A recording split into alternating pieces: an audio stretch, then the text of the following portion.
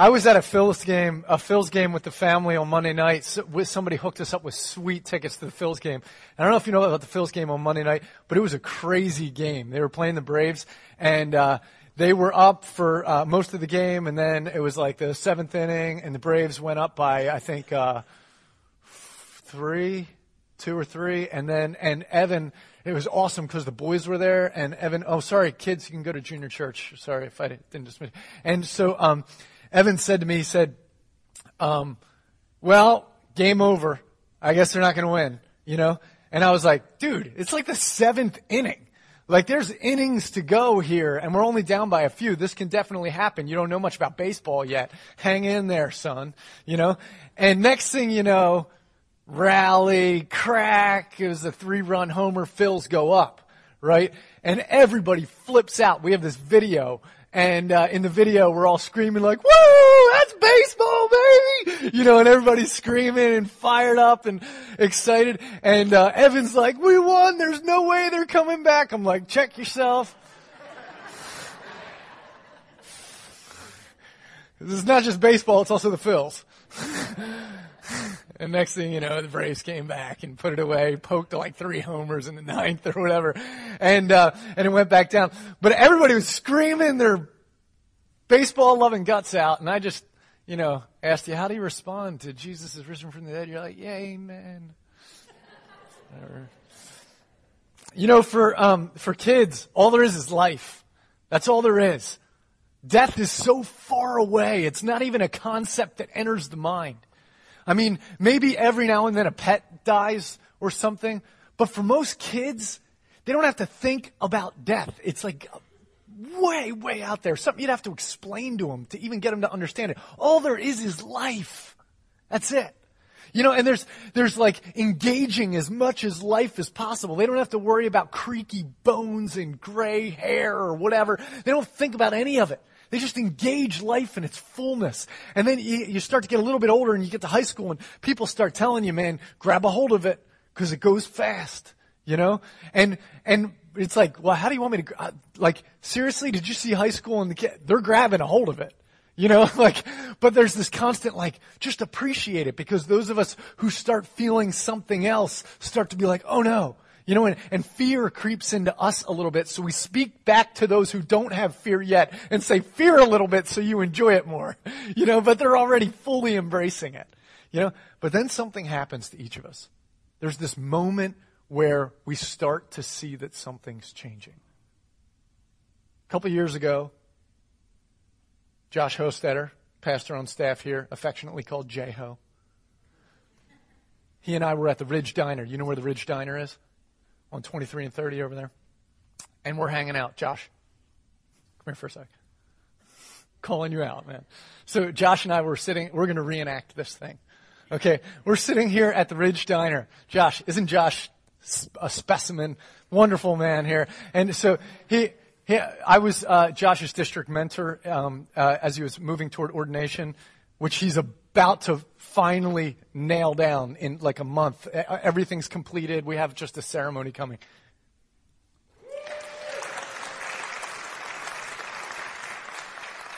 So we're sitting across each other at this booth at the Ridge, and we're having a good time talking, and we're having some banter going with the waitress there and everything. And then she comes walking over to us, and she's like, man, you guys look like you're having a good time. And then she looks at me and looks at him. This is like 2 years ago. She looks at him, looks at me, and he says to me, are you his dad?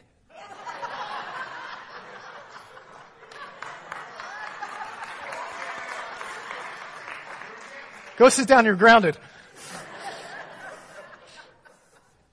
It was at that point that I knew that death was inevitable. And it was also at that point that I knew that I was knocking on its door. And it was right there. And you know, it's amazing what happens to us when we start hitting that place where we start to realize, like, I don't see myself the way others see me, and something begins to change, you know, and the clock is ticking, and what ends up happening is that we're growing closer to this thing that we call death, and we begin to realize that we are just one of the billions of people who have faced the end.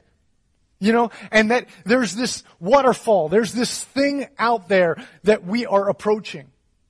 And we know it, and the reality of it begins to set in a little bit more, and it begins to affect our minds.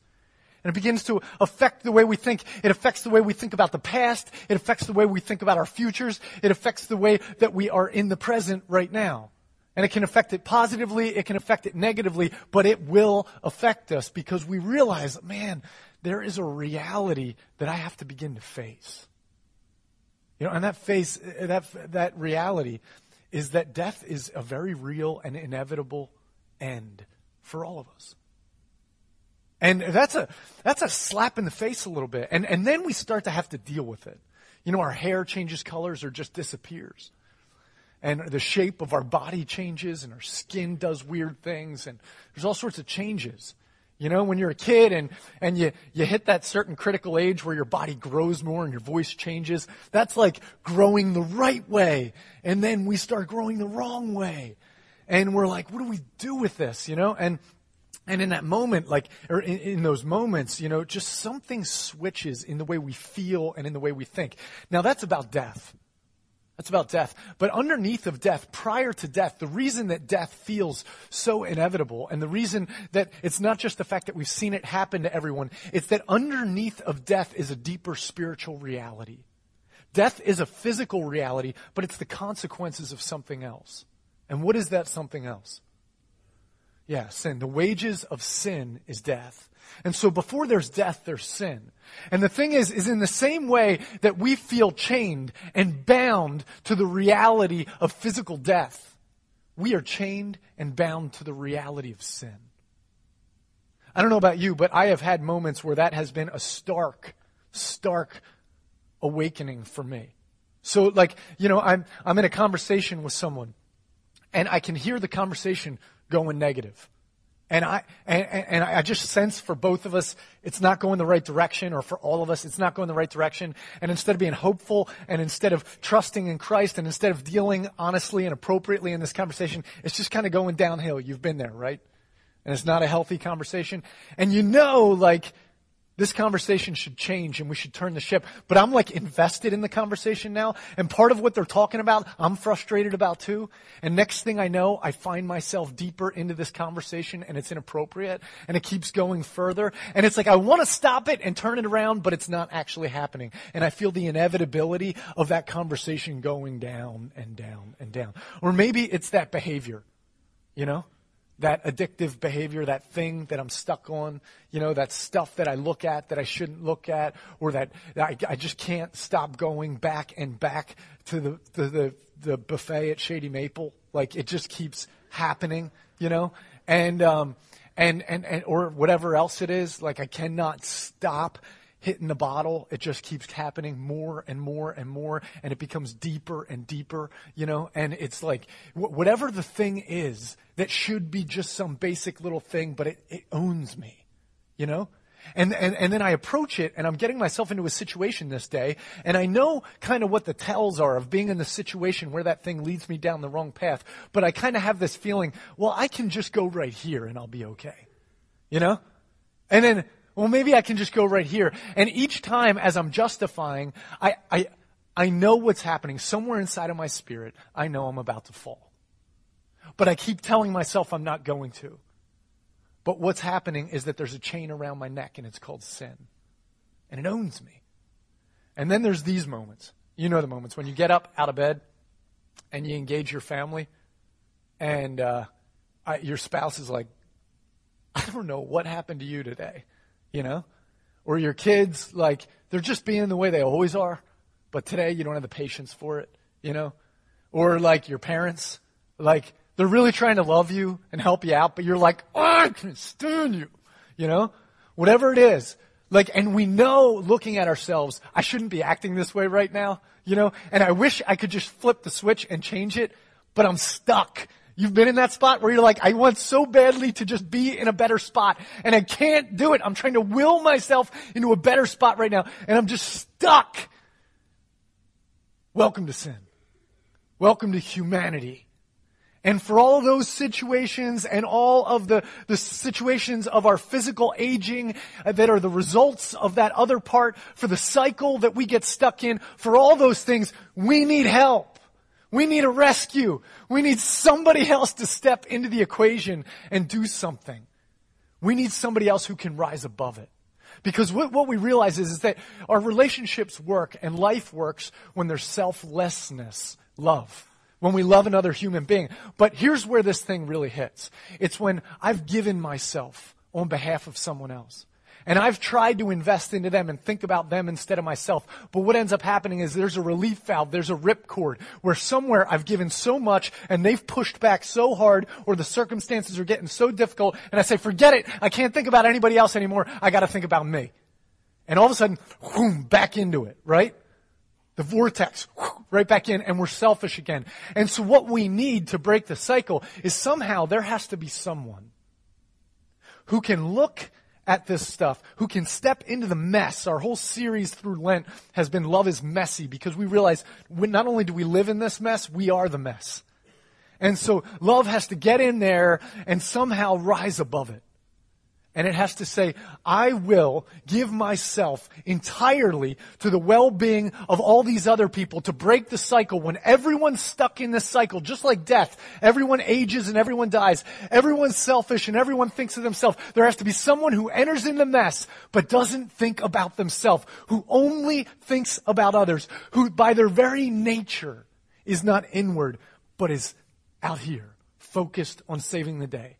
So what Jesus does is he walks up to death, and he walks up to sin, and he stares it in the face, and he turns his chin like this, and he says, give me your best shot. Give me everything you've got. Give me all the selfishness of humanity, and have them strike me in the face, and have them tear my flesh, and have them mock me as a king even though I am.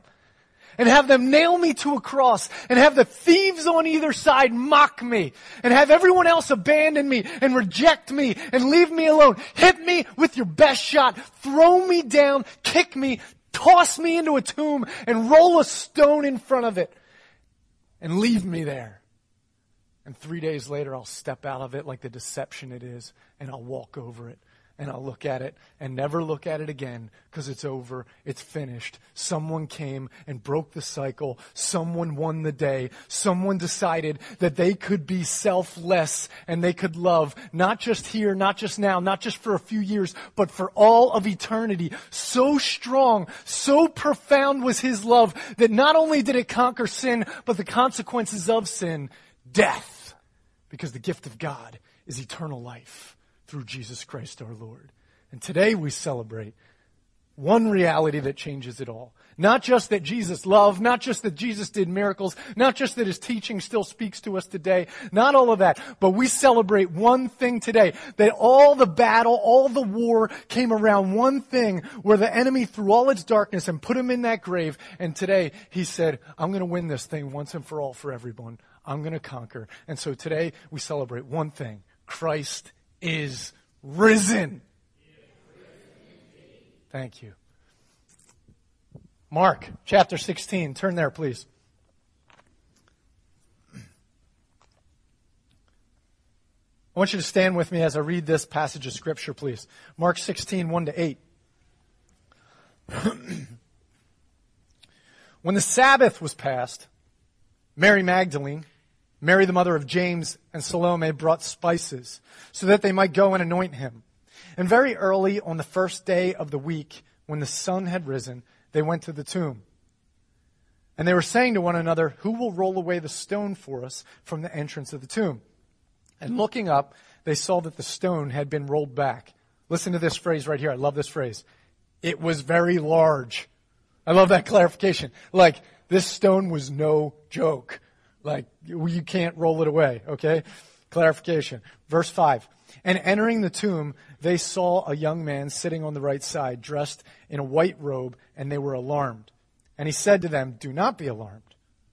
You seek Jesus of Nazareth. Notice that he gives the current reality of who this guy is. This is not just God. This is Jesus from this town, Nazareth, where we can still go and visit today, who was crucified. And here, of course, is the phrase, he has risen. He is not here. See the place where they laid him? But go, tell his disciples and Peter, Love that. That he is going before you to Galilee. There you will see him just as he told you. And they went out and fled from the tomb, for they were trembling, and astonishment had seized them. And they said nothing to anyone, for they were afraid. May God add rich blessings to the reading of his word. You can have a seat. Pray with me for a sec, please. God, I thank you for this moment. I thank you for this day. I thank you for all that it means. We thank you especially that you're here, that you're not in a tomb, that you're not just absent, that you're here. God, help us to be with you in the same way that you're with us. In the name of Jesus. Amen. So here's the thing.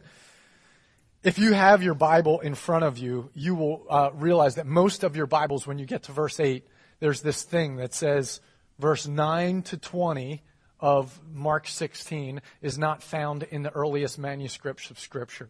Anybody have that? Can you see it if you have your Bible in front of you? Some Bibles don't even have 9 to 16 in it anymore. They don't even have it. Okay, so here's the thing, is that depending on when you go, they go back and try to find the most original scripts that they can in order to translate the Bible from. You know, and some of the scripts have this thing from 9 to 16. And then when the earliest ones they have, though, don't have those last verses, 9 to 16. And so, you know, a lot of scholars are just like, those aren't Bible. Those are added afterwards. And that can kind of freak us out a little bit. Like, wait a minute, is that, like, does that mess with my Bible or whatever? Well, a few things about that are important, and I'm getting to a point here, so you'll understand why. There's a few things that are important to know. There's almost nothing in verse 9 to 16 or 9 to 20 there that isn't found in other places in the Scripture anyway. So, you get all that information from other books. There's one part in there that's actually really weird. You know, and if you read that at some point, you'll see where it is. That the sign of being a disciple of Jesus is that you can handle snakes and stuff like that. It's like, whoa, you know. Anyway, that text 9 to 20. Assume with me for a second that that's not actually in the original. I actually think that the evidence probably is there that it wasn't in the original, or that whatever was in the original might have been lost, and that doesn't freak us out. God's much bigger than all of that, and we trust him to give us the Bible that is the true Bible. Now, if it ends at verse 8 there, this is why this is a big deal. Then it means that all of you who have gone through Lent, maybe you've been walking with us through Reliving the Passion, the devotional of Walter Wangerin that we've all been reading, or maybe you've been in your triad discussing the stories of Mark. We've all been going through Mark. Maybe you've been in the Sunday school or in that discussion group where you've been processing these chapters, and you've been processing the whole story of Lent. And so now here is the grand conclusion, and this is how it all ends. The whole Gospel of Mark, the entire thing. Here's the last verse of 8's the end, okay? It says, and they went out and fled from the tomb, for trembling and astonishment had seized them, and they said nothing to anyone, for they were afraid. That's the end of the gospel. Really? That's the end of the gospel. They were afraid. They were trembling, so they left and said nothing to no one. And what was the one command that they had received from that person who was there in the tomb, telling them that Jesus was risen? One command. Go tell the disciples and Peter that he's risen, and to go meet him in Galilee. They have one job. After the resurrection, one job. To go and tell him. And they're afraid and they don't tell. Which is just so indicting and indicative of ourselves, right? And it leaves us hanging. Shirley Elliott came up to me after the first service, and she said something hilarious to me. She was like, Tim, the whole time you were talking, I kept wishing that you would say, when's the last time you saw a bunch of ladies who wouldn't talk? And I was like, are you trying to get me killed? What are you talking about? And she said, well, at least at second service you can say that I said it. So there it is. I mean, the funny thing is here these ladies are, and they have news that no one else has. And they won't say a word, even though they were told to say it. It's crazy. Why would they not talk? But they're scared to death. Scared to death. Why? See, this is the point. This is the cliffhanger. This is why it leaves us hanging. The implications of the resurrection and what it means in our lives. Can we handle it? And what will we do with it? That's the real question. It's like a dissonant chord or an unresolved chord. I should have these guys go over and play again and play the whole song and at the end not finish it with the last chord. And we'd all be like, you got to hit that last chord to resolve it. And the book of Mark, if you stop at verse 8, it just leaves you hanging. And the whole point is, you are the resolve. This story doesn't resolve until it moves into you, until you take it, and the resurrection becomes something valuable to you. See, this holiday right here can be a religious holiday. It's a thing where all over the globe, what happens on this holiday is that there are people who are Christians, people who are part of Christian faith, who ascribe to Christian doctrine, but don't have a living dynamic relationship with Jesus where he changes their life and where they've come awake, and yet we celebrate Easter because that's what you do. And that's a religious holiday, that's checking the box, and that's celebrating Easter. But when resurrection gets a hold of your life, that's what they were afraid of when they saw the empty tomb. They didn't have Christianity. They didn't have a religion. It wasn't about any of that. It was about, what does this actually mean? That this inevitability of death, the inevitability, that chain around my throat of sin, might actually be broken. What does that mean? And they're trembling with fear. Have you ever had someone tell you about something that happened in their life that was miraculous, and you had a really hard time receiving it or being joyful about it? Ever had that? Where somebody's telling you, you never believe what happened, and they're telling the story, and you're like, somewhere deep inside of you, you're kind of skeptical. Or if you're not skeptical, you're at least like having a hard time being joyful with them and engaging in that, because that was kind of their story, and you have a hard time getting into it. You know what I mean? Don't act like you don't know. You're doing it to me right now. Don't leave me hanging. You're like, that's Tim's deal, yeah, not mine, leaving us out to dry. So often, we have a hard time engaging. Once we get information that could actually be awesome, we have a hard time letting it be awesome to us. We have a hard time, we're hardened. We have a hard time believing. Why? Because we actually take comfort in death. You know that? Why do we take comfort in death? Because it's a reality. And so we have this many years probably or something like it, and we try to shape our lives around that. If all I know is all I can see, then all I have to factor into my decisions is what I know and what I can see. What if all of that's blown out of the water and what we see isn't reality, but there's something so much bigger? It means that I'm no longer in control. It means that what I see isn't the story and I have to trust something else. And it disrupts my life. Have you ever had one of those situations where you're just kind of going through life and then something happens and it changes all your plans? I remember the first time that happened to me, I was just a kid. And I was playing in like Pee Wee basketball or whatever. And we had a good season going. And I was all excited about the season and what was happening. And but I was at Boy Scouts, and I went to Scouts that night. And we were all playing floor hockey in Scouts that night. And I went to swinging a ball. My buddy went to swinging a ball. His stick comes up, cracks my thumb, pop, and it goes right sideways. And I'm looking at my thumb, and it's going that way. And I'm like, ouch! And then the next thought was, I have a game tomorrow. And I was like, what happened to my season? I was so excited. The thing I was really excited about was my season. But this broken thumb changes it, But, how many times have I had an injury since then where it was like, I thought I was going to work tomorrow? No. I was planning on doing this? No. Or when we find out that someone's really ill and whatever we were planning on just changed, There's the flip side of this thing. There's the positive sides of it. And that's like, I was just kind of waltzing through life and then something changed it. Like I went and talked to that special someone and they told me they were into me too. Wow. Game changer. This could actually work, Now my life's about to change. We're going to engage in this relationship and it changes everything, The negative side is like what happens when you remember where you were when 9/11 happened and you remember asking like, how's this going to change my reality?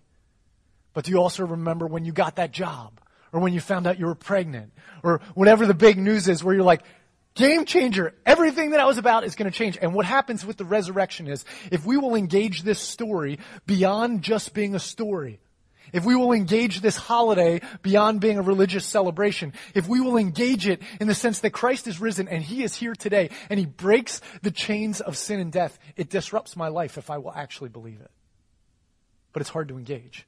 it's hard to believe in the reality of it because it means that I have to let go. It means that I'm either a follower and a worshiper or I'm a vapor, I'm a lie because he's in charge. You know, it means I'm a child of the king or I'm apostate. It lays it out for me. You know, it says I either trust that he's risen or I don't. I either live in this reality and call this a false reality or I live in the reality of the kingdom of God. You know, I have to figure out where I'm at. And so it's very easy to stay inside of this reality, thinking the thoughts that I have now. And so the question really for us today is this. It's not about how much we celebrate today. It's about what the resurrection means when we leave today. How does it affect my afternoon? How does it affect my family gathering? The fact that Jesus rose from the dead and has conquered sin and death, how does that change the way I engage lunch today? How does that change the way I pursue my life over the next year? If it doesn't engage that, if it doesn't change that, then we're practicing a religious holiday, but we're not living in the reality of resurrection. Resurrection means that it's all changed. It means that the chains are broken, that we have been set free. Okay, so often I will take my boys to school or to the bus stop. When I take my boys to school or to the bus stop, before they get out of the car, I'll say to them, this is what I'll say to them. I'll say, who are you? And they'll respond. And in first service, they were sitting right here. Now they're at junior church. And I asked them, first service, I said, who are you? And Evan responded, I'm a Deering. And I was like, yes, you're a Deering. You know what that means? That means you're not alone. It means when you go to school today, you don't just represent you represent us. And it means when you go to school today, you don't go alone, that I'm with you. And that my blood runs through your veins. You know, my DNA is in you. And you are not just your own, you are also ours. You're with us. And we are with you. That's a big deal, buddy. Remember that today. And then I ask a second question. I say, whose are you? Little Colton says, I'm God's. And I say, yeah, you are not your own. You're a child of the King.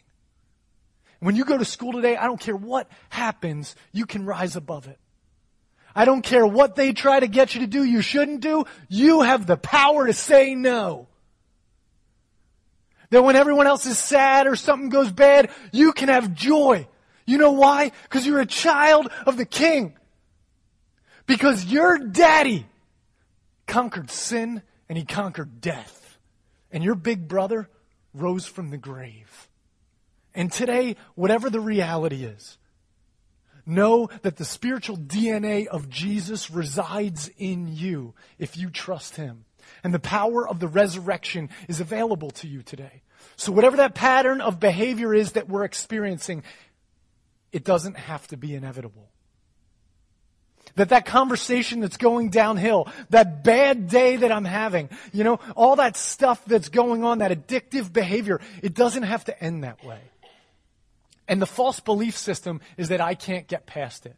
The truth is this, that I can get on my knees today and I can say, I am a broken sinner and I am a mess. But you rose from the dead and you conquered this stuff, and I'm not going to believe the lie anymore. And you stepped out of that grave and said it was a lie. Help me to step out of the grave of my life by your power and believe that it's not a lie, that the sin's a lie, but that the resurrection's not a lie. So there's this awesome thing that happens. Well, but before I even go there, you know, we were praying before the service, Josh and I, my son Josh and my co-pastor Josh, and we were praying for the service, and I was trying to get this mic on, so I took my jacket off, and when I went to hang it on the chair, I heard something crumple in it. And so I reached into my pocket to see what it was. And this leaflet was in there, and it was from a funeral. And it was Wendy Kiefer's funeral. And those of you who know Wendy, you know, Wendy passed away just after Christmas this year. And it was a really sad loss for a single mom in her 40s.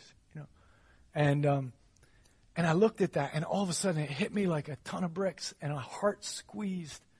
And I was like, oh, man, you know. And then God was like, what are you weeping about? What are you moaning about?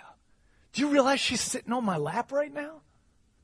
Like, do you realize that death is not something to be feared anymore? That I conquered death by bringing eternal life.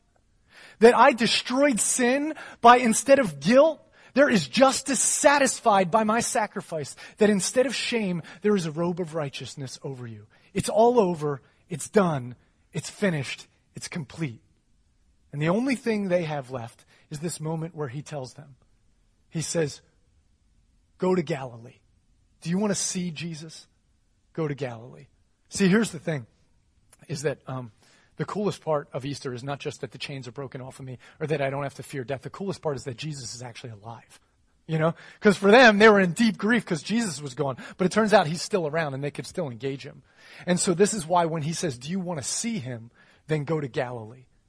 And Galilee, you know what Galilee was for them? It was home. That's what it was.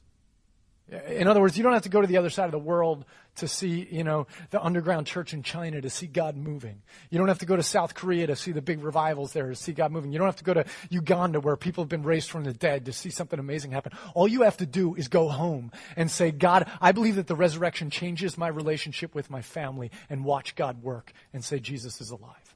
And so he tells him to go home. And so this is our call today. This is what's asked of us, is to believe it and to receive it. My first date with Jen. Yeah. My first date with Jen was in Lancaster area, and I met her in Chicago at school. And we were coming home for Christmas break, and I was, coming back here, and she was going there to Lancaster. And I said, "You want to get together and go out?" And she said, "Yeah, that'd be fun," which blew me away. I was pretty stoked because I remember meeting her 5 times before that, and she doesn't remember meeting me any of those times. She's God's tool of humility in my life. And so when I went over to her parents' house to pick her up. And she was still upstairs getting ready, and I'm downstairs hanging out with her dad, And I'm just like, oh, man. And it's that moment. The moment I'm talking about, right? Kind of like shaking about it a little bit. And then she comes down the stairs, and the nerves did not get better at that point. They went up, She looked really good, and I was excited to go out. And we went out, and we're hanging out. And at first it was super awkward, like, hey, how are you? And then next thing you know, like we're talking more and we're joking around, and pretty soon it loosens up and we're having a great time, and I'm having the time of my life. And it reminds me of like when this happens to me. This is actually, I should have started this story first and gone to that one, because this is going downhill, not uphill from there. Seriously, it's going downhill, not uphill, babe. And but anytime that there's a hurricane in Jersey, big waves come. And for me, that means that I go surfing. And every time, no matter how many times I've done it, when I see big, angry ocean, I still get scared. And yet, eventually I'm like, I'm going in. And I get in there, and next thing you know, I'm riding a big wave. And when I'm riding a big wave, no fear anymore, just joy. It's like heaven. It's awesome. And what goes on for us when it comes to resurrection is that there's this whisper to us that there's this historical Jesus who lived in Nazareth 2,000 years ago, who died on a Roman cross and rose from the dead. And there's all sorts of historical evidence that would lead us in that direction. And we can sit there and look at that and say that's nice and kind of walk away with it. But what it's daring us to do is to go out on the date. What it's daring us to do is step into the waves. To believe in a reality because of resurrection that changes the game. And at first, if I stay on the outside of it and look at it and be like, wouldn't that be cool? Wouldn't it be cool if we had that kind of power? Wouldn't it be cool if we had that kind of life? But we don't experience it. And then he whispers to us. And he says, come to Galilee and believe. Engage. So how about you? You afraid to engage it? They were at first, but then they weren't. And once they weren't, it was awesome. Don't be afraid. Be free. Be free. He set you free. And him who the Son has set free is free indeed. Be free today. Be free to engage. Whatever you do for lunch today, God has a plan for it. Don't back out of it. Dive into it. Whoever he wants you to tell the gospel to, don't be afraid to speak it. Tell him. He'll show up. When you open up your Bible and you're scared to because you think he won't be alive and speaking to you through it, don't believe that lie. He's alive. He will be there in the Bible. He will be there when you share your faith. He will be there when you do what he's asked you to do. He'll show up Every time, test him. Go to Galilee. You'll see him. I promise.